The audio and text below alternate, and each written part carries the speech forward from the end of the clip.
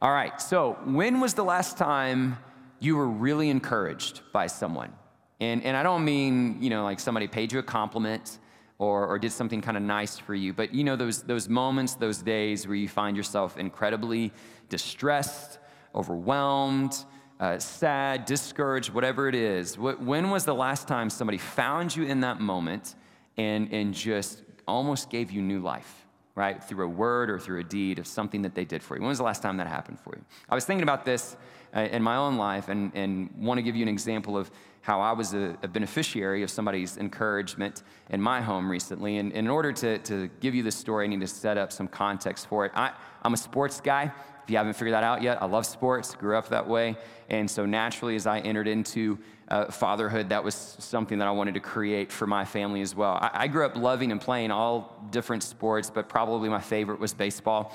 And so the idea entering into fatherhood of being able to kind of play catch with my son was just one of those things that I really looked forward to, right? And anticipating in that role as a father. And so now that I have 3 kids, I'm grateful to say that my kind of childhood dreams are coming true because all my kids love sports and we're constantly outside throwing the ball, playing together in all those different sorts of capacities. But I would tell you, my oldest son, James, his favorite sports tend to gravitate more towards basketball and football, right? And so if he's gonna ask me to come and play with him, it's usually one of those two. And rarely, if ever, does he ever say, "Dad, you wanna go play catch?" referring to baseball. That's usually me that instigates that. And normally when I do, the answer is typically, "Nah, I'd rather go do one of these other ones," okay? So that's fine, just giving you context. So hold on to that piece of information while I tell you the rest of the story.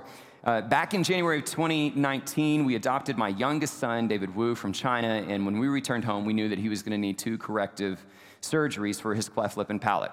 And that is always kind of a challenge when you start talking about surgeries and insurance and finances and all those different things. And so we had to find a surgeon, we had to get it all lined up with our insurance company, and everything looked to be going pretty well. We got through the first corrective surgery in March, insurance covered it, we were kind of moving right along, and then in September of 2019, we got to a second surgery, and all of a sudden, there was a problem with the insurance coverage. And that kind of, I'm not gonna bore you with all the details, but that kind of set us on this journey that literally for more than a year, we've been dealing with, trying to go back and forth over whether or not that second surgery could be covered. And it has been exhausting. Now, caveat to this story, literally just this past week, I finally got word that it's gonna be covered, so praise God. All right, that's not really the point of the story. But it has been an endeavor, right? And it has been very overwhelming at times because it comes with a tremendous financial burden. Potentially, these surgeries are very expensive, and trying to get all these things covered. So it got to the point where we were in this appeals process. The first appeal had been denied. I was in the process of doing a second appeal, and it was at that stage where I really didn't know what the next step was gonna be. Right? I didn't know, like, if they denied this appeal, I didn't know that we had many other options, and I was really feeling desperate, but I was still expectant and hopeful that this would be, approved and all those other things. And so I would go to the mailbox every day, like waiting to see this letter. And so finally, late in July, I go to the mailbox and I see the letter, take a deep breath, and I open it up and discover that the claim had been denied. And I was completely deflated and just really, really overwhelmed. Now listen, I know there are greater burdens in the world, but I don't get stressed a lot, but I felt the weight and the stress of that moment just overwhelm me. And I felt hopeless because I was like, I don't know what else I can do. I felt the financial burden of it. I was incredibly discouraged. And I think everybody around me could see it and sense it. My demeanor changed, my tone changed, I was downcast, all those different things. And it was in that moment after reading that letter, I was standing there in the study that James came in and he said, "Hey, Dad, you wanna go play catch?" And I said, "You know what? Yes." And I went outside and I played catch with my son, and all of it went away. And I told him later, I said, "James, that meant a lot to me. Thank you for doing that." And he said, "Well, I know, Dad, I could tell you were sad, and I knew you liked baseball the most. And so I just thought that would maybe help." And it changed. I know there are bigger challenges in the world that people are facing. I know there are grander gestures, but I'll remember that one forever, right? Because that's the power of encouragement, right? It totally changes the tone. It's like somebody comes in and gives you new life. In fact, I came across this article that was written by this lady named Julie Exline for Psychology Today a couple of years ago. I thought she said it well. She said, "What an amazing gift we can offer to others through encouragement. When we encourage, it's as though we actually infuse courage into another person. Encouragement can provide people with strength to look ahead, move forward, and reach for the next goal. The whole emotional tone of a tough situation can be transformed through encouragement. Somehow things seem a little bit brighter." Man, you think about where we are and what we've gone through collectively as a society, not just the pandemic, but all the things we see in our culture, all the things that we are experiencing with this disruption to our life. And I think it's fair to say all of us are facing a tougher situation, right? And if there's ever anything that we need right now and the world needs right now, it's to be encouraged. And that's my hope for us today. And who knew that when we started this letter to Ephesians, right before this pandemic began, that it would ultimately be our guide through this incredible season. And it has been my hope that through this weekly journey into Ephesians, you all in some way have been encouraged, right? That it has helped change the tone of your situation and the things that you're facing out in the real world. And that's really kind of the tone with which this letter deserves to conclude itself. The tone that I want us to take this morning, that if nothing else is accomplished today, I pray that every single one of you leaves here today encouraged by what has been done for you in Christ Jesus, and that collectively we can encourage one another.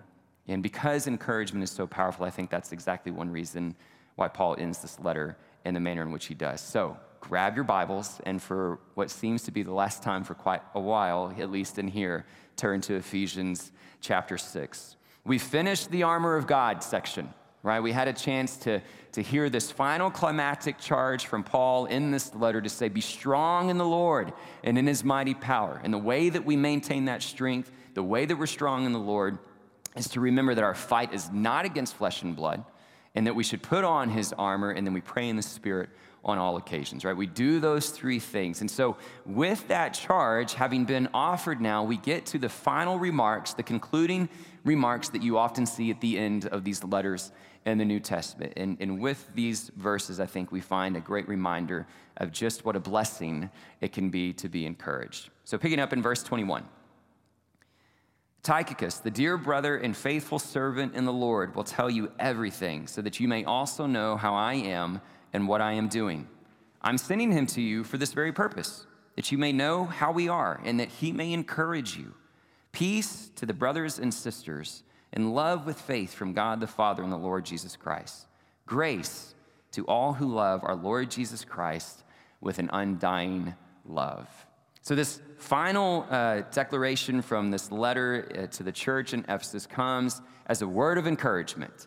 And we have this character that kind of enters into the scene who we're going to call Tychicus. It's my best guess. I have no idea. Kevin gave you some great options this morning, but I'm going to go with Tychicus at this point. And Tychicus, while we don't know much about him, right, there's not a lot that we find in the New Testament that tells us many details about his life story, his conversion experience. We don't really get a lot of that. We do see a high frequency of his appearance in the New Testament. We see him in Acts chapter 20 as being referred to somebody that's going to go on this journey with Paul towards Jerusalem. We see him in 2 Timothy and Titus and Colossians and Ephesians, often being sent on these missions to Crete and to Ephesus.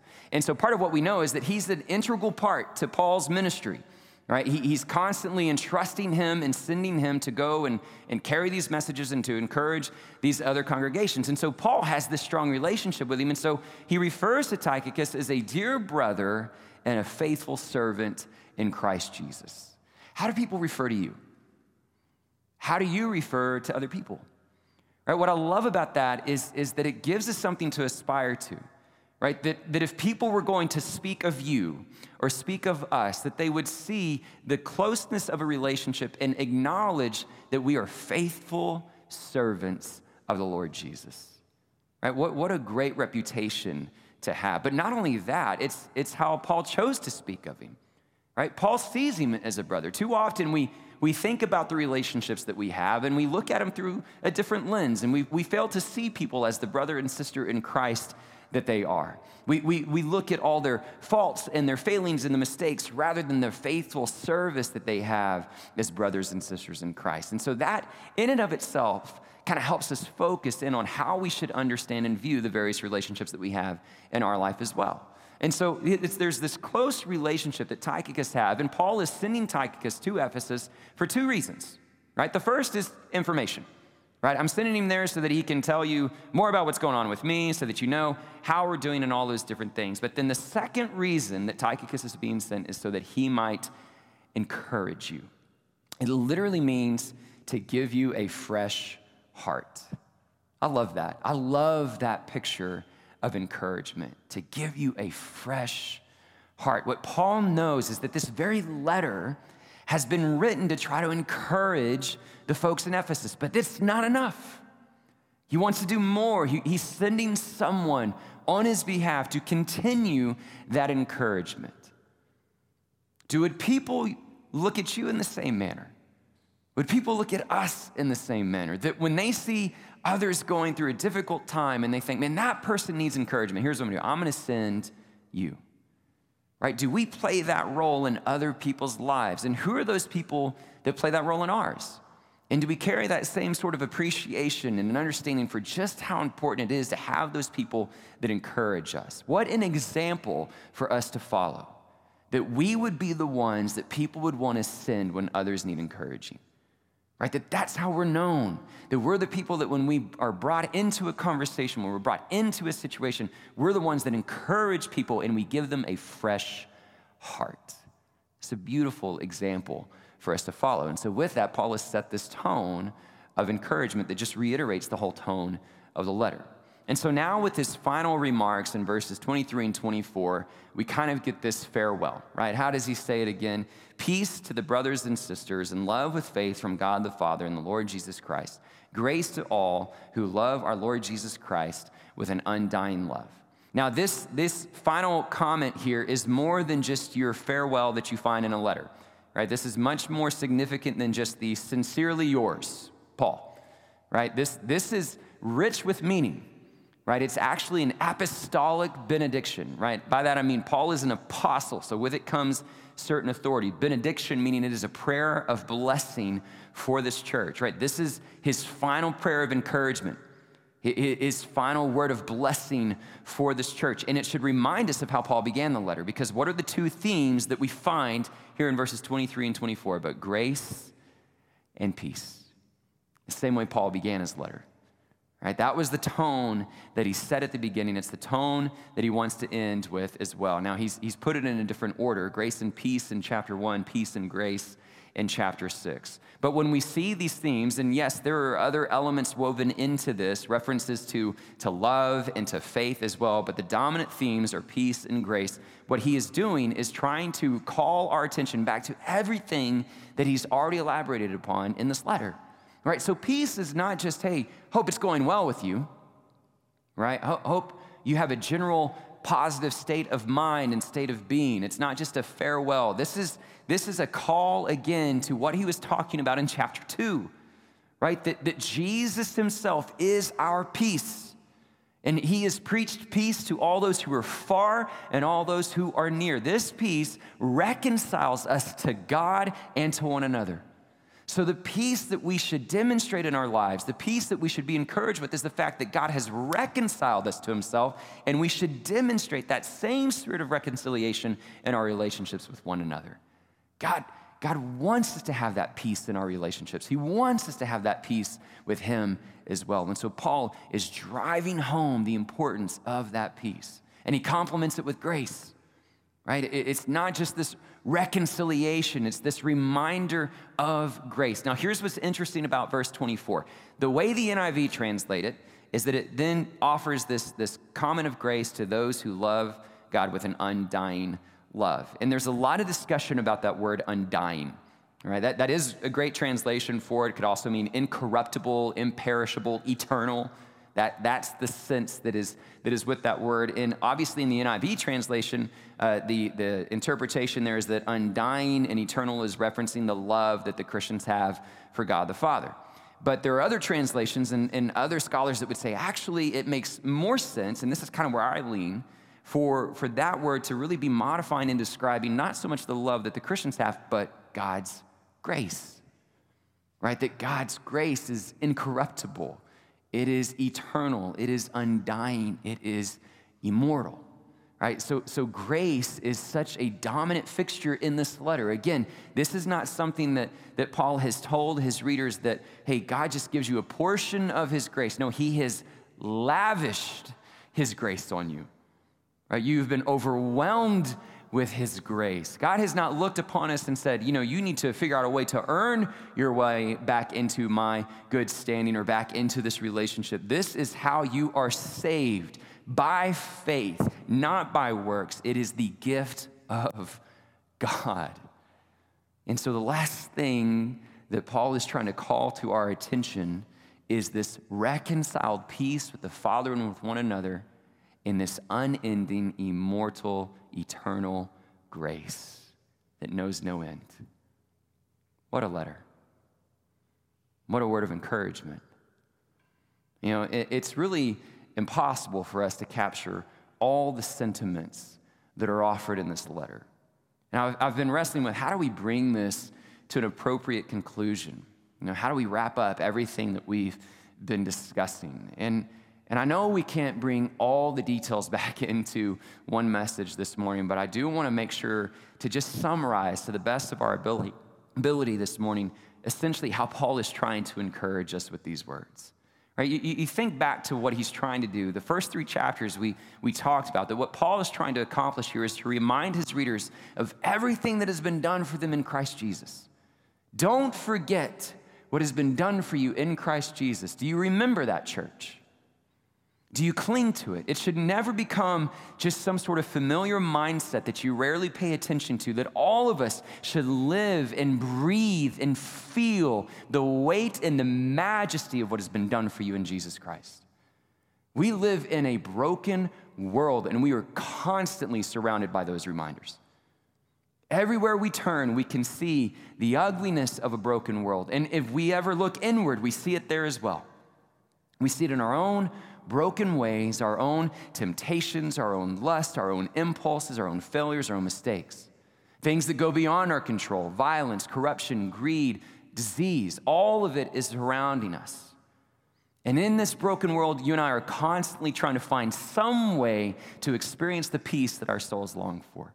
Something that can give us stability. And what has been done for us is that God, who is rich in love and rich in mercy, sees us in that state and refuses to leave us there. Refuses. He gives us a gift. He gives us a gift of grace by taking on flesh and dwelling among us in the person of Jesus. And Jesus comes and proclaims this message of peace. He is that Prince of Peace, ushering in the very kingdom of God that was long since been promised. And through Jesus, we see authority, we see power, we see compassion, we see healing, and we see the ultimate display of love through sacrifice. Because what we all know is that the penalty of sin is death. And the reason all of us are surrounded by the weight of this broken world, and if we ever need to be convinced of its inescapability, just look around and see that none of us can escape death. Right? That's the consequence. And it surrounds us. And it's because our heart has a tendency to go its own way, to refuse to acknowledge God as God. And the penalty for that, a separation from God, is not life, it is death. And so God sees that separation. And when he sends Jesus, not only does he proclaim this power and this compassion and this peace, but he is willing to lay down his life as an ultimate portrayal of love for you and for me. And when he bears our sins on that cross, by his wounds, by his blood, you and I are healed. We're forgiven. We find and experience that his mercy is more. But not only are we forgiven, church, 3 days later, he empties the tomb of its power. He demonstrates that death itself has been defeated, that this peace he is offering is not peace just in this life, but peace eternal, peace to be united with him forevermore, to dwell with him for eternity, that you and I can go through this life and know truly that death has been defeated. And so when we think about all that has been done for us in Christ Jesus, when Paul writes this in Ephesians, we can see that truly you and I have been blessed with every spiritual blessing in the heavenly realms. He has given you peace to be reconciled to God and with one another. He has given you grace that is not by works, but by faith, so that no one can boast, that we can experience this beautiful gift from God. So therefore, church, he can do immeasurably more than we could ever ask or imagine. And so we never lose sight of that. And with that ever on our hearts and on our minds, what do? We must live our lives in a manner that is worthy of this gospel. Are you? Is it in the background? Is it just a song that you have playing on repeat? Or is it your life and your breath and the way that you approach every single day, saying, today I'm going to live my life in a manner that is worthy of this gospel? And when we live our lives that are worthy in a manner of this calling that we have received, what do we see? We see unity within the body of Christ. We see maturity in the way in which we conduct ourselves, not tossed to and fro from every deceptive philosophy and teaching that is out there. What do? We quit living the way we used to. We take off our old self. We put on our new. Changes the way that we interact with one another. It changes the way that we speak to one another. We begin to walk in the way of love. We live as children of light. And we illuminate this darkened world because of this gospel. And we begin to be filled with the Spirit. And when our lives are filled with the Spirit, we experience wisdom. We begin to worship. We begin to live a life of submission to one another. And when we live that way, we are able to be strong in the Lord and in his mighty power. And we never lose sight of the fact that our battle is not against flesh and blood. It's against the forces of evil in this world. You and I, we arm ourselves with truth. We arm ourselves with righteousness. We arm ourselves with peace and with faith in the salvation that has been given us through Jesus Christ and the sword of the Spirit, which is his word. And we pray. That's what we do. That's who we're called to be. That's what Paul is encouraging us to live out. And so for us, where does that leave us today? My hope and my prayer is that you and I can think about all that has been done for us in Christ and all these instructions that have been given to us, and today we can encourage one another. All right, we can bless one another in the same way that Paul has encouraged us, not through this letter, but also through Tychicus and through others. And so what does that look like? How are we going to do that today? Well, we're going to take a slightly different approach.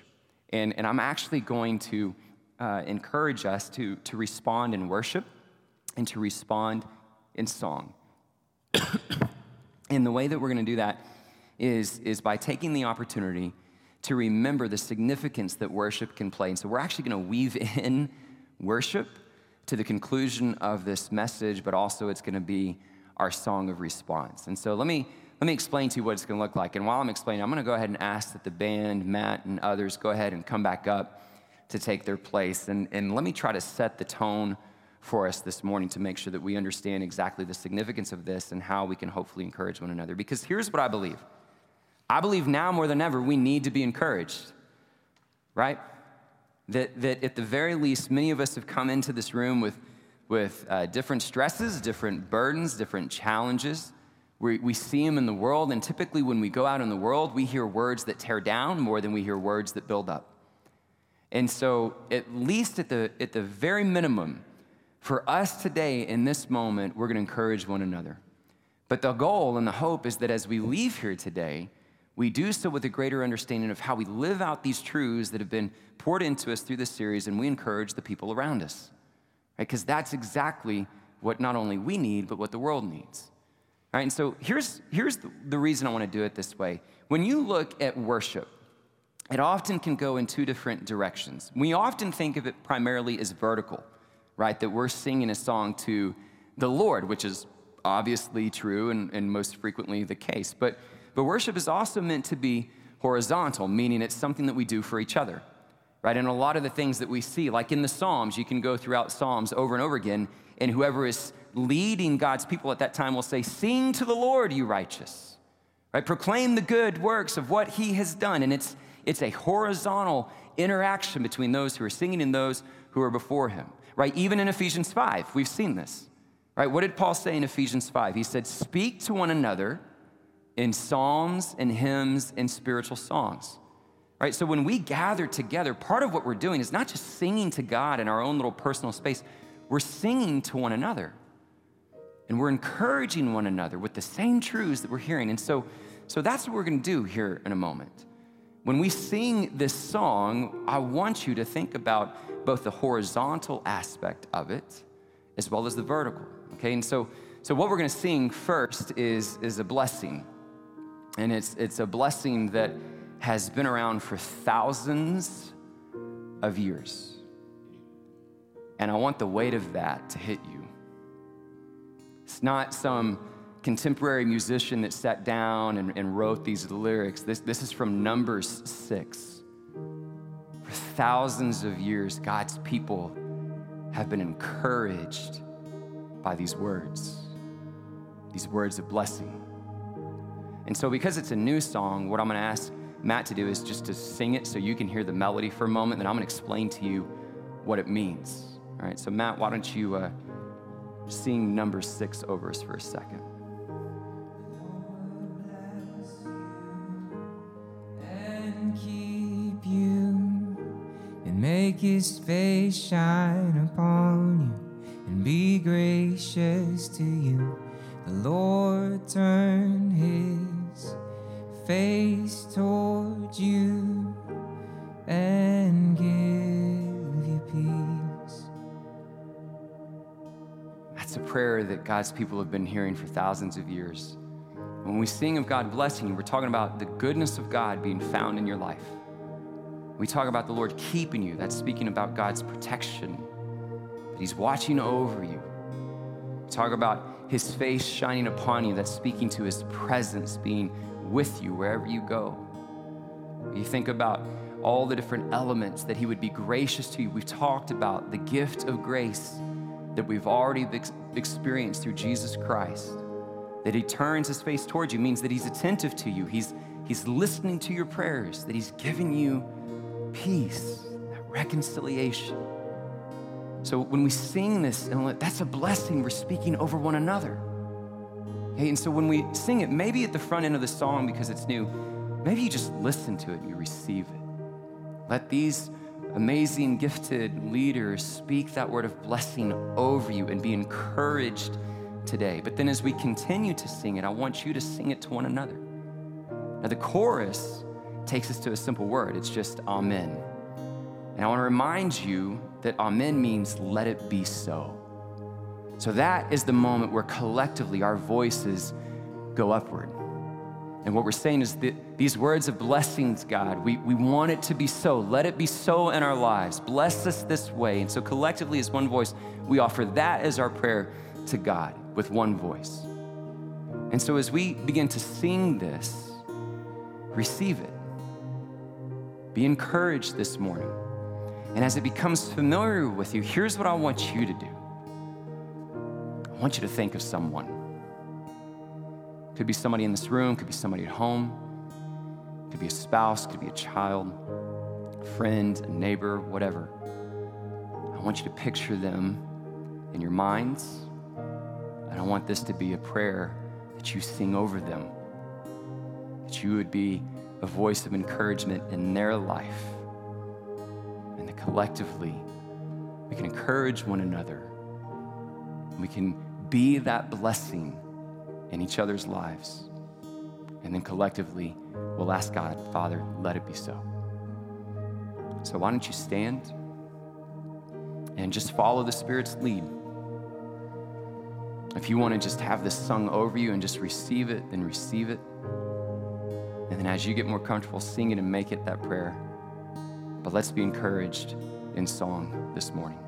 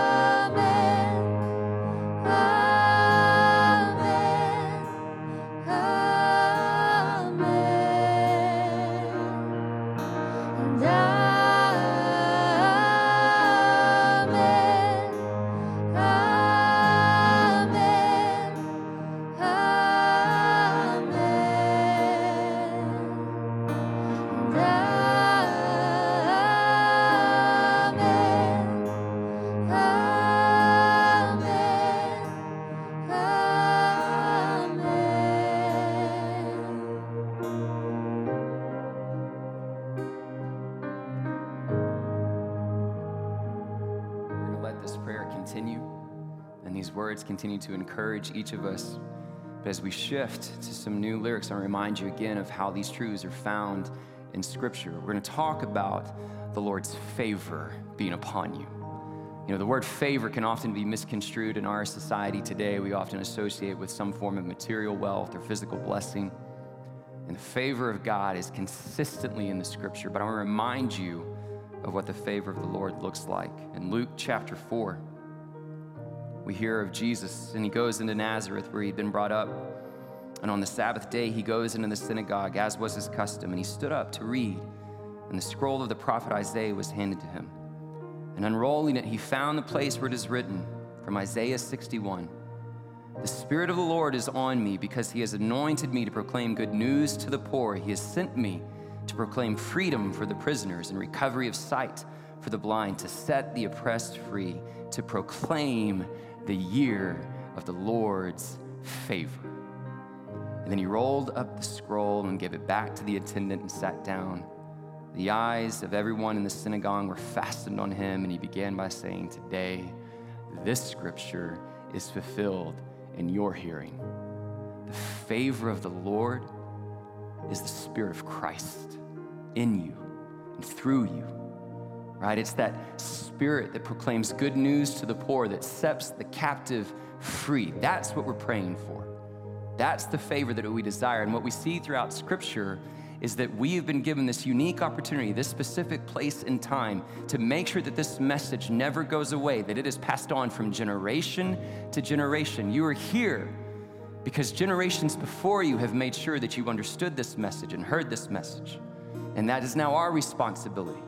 We see in Psalm 145, one generation will declare his works to another. We see in Deuteronomy 4, teach these things to your children and then to their children. We see it in Deuteronomy 6, impress these things upon your children. When you get up and when you come down, when you go out along the road, wherever you go, teach them these things. And so when we sing this next section, I want you to think about your children, not yet born or already born. Think about the generation that will come beyond them.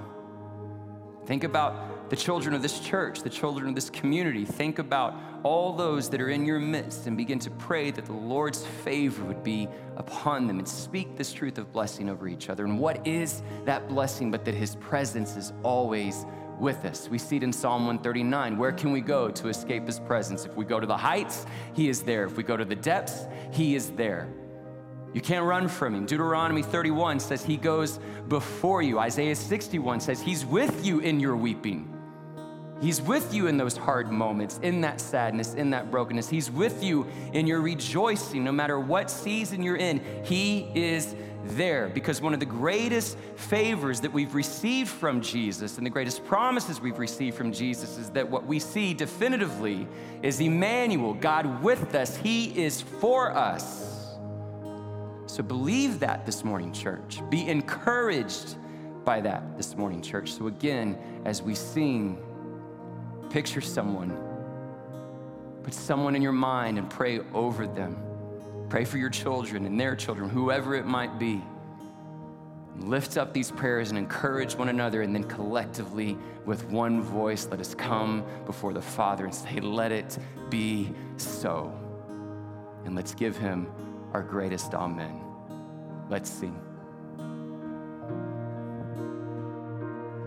May his favor be upon you and 1,000 generations, and your family, and your children, and their children, and their children. May his favor be upon you and 1,000 generations, and your family, and your children, and their children, and their children. May his favor be upon you and 1,000 generations, and your family, and your children, and their children, and their children. May his favor be upon you and 1,000 generations, and your family, and your children, and their children, and their children. May his presence go before you and behind you and beside you, all around you and within you. He is with you, he is with you in the morning, in the evening, in your coming, in your going, in your weeping and rejoicing. He is for you, he is for you, he is for you, he is for you, he is for you, he is for you, he is for you, he is for you. And amen, amen,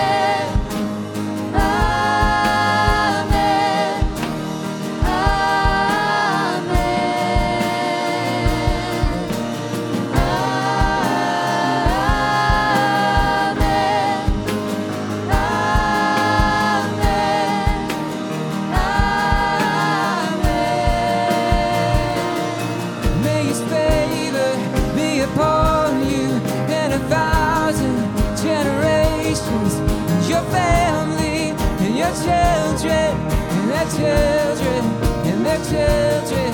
His presence go before you and behind you and beside you, all around you and within you. He is with you, he is with you in the morning, in the evening, in your coming, in your going, in your waiting.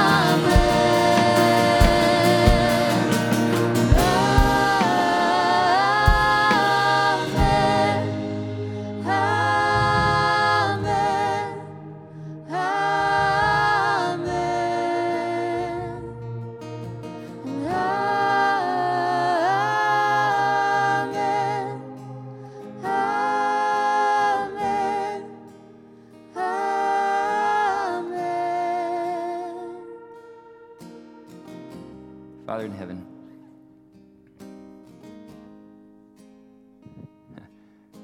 encourage our hearts today.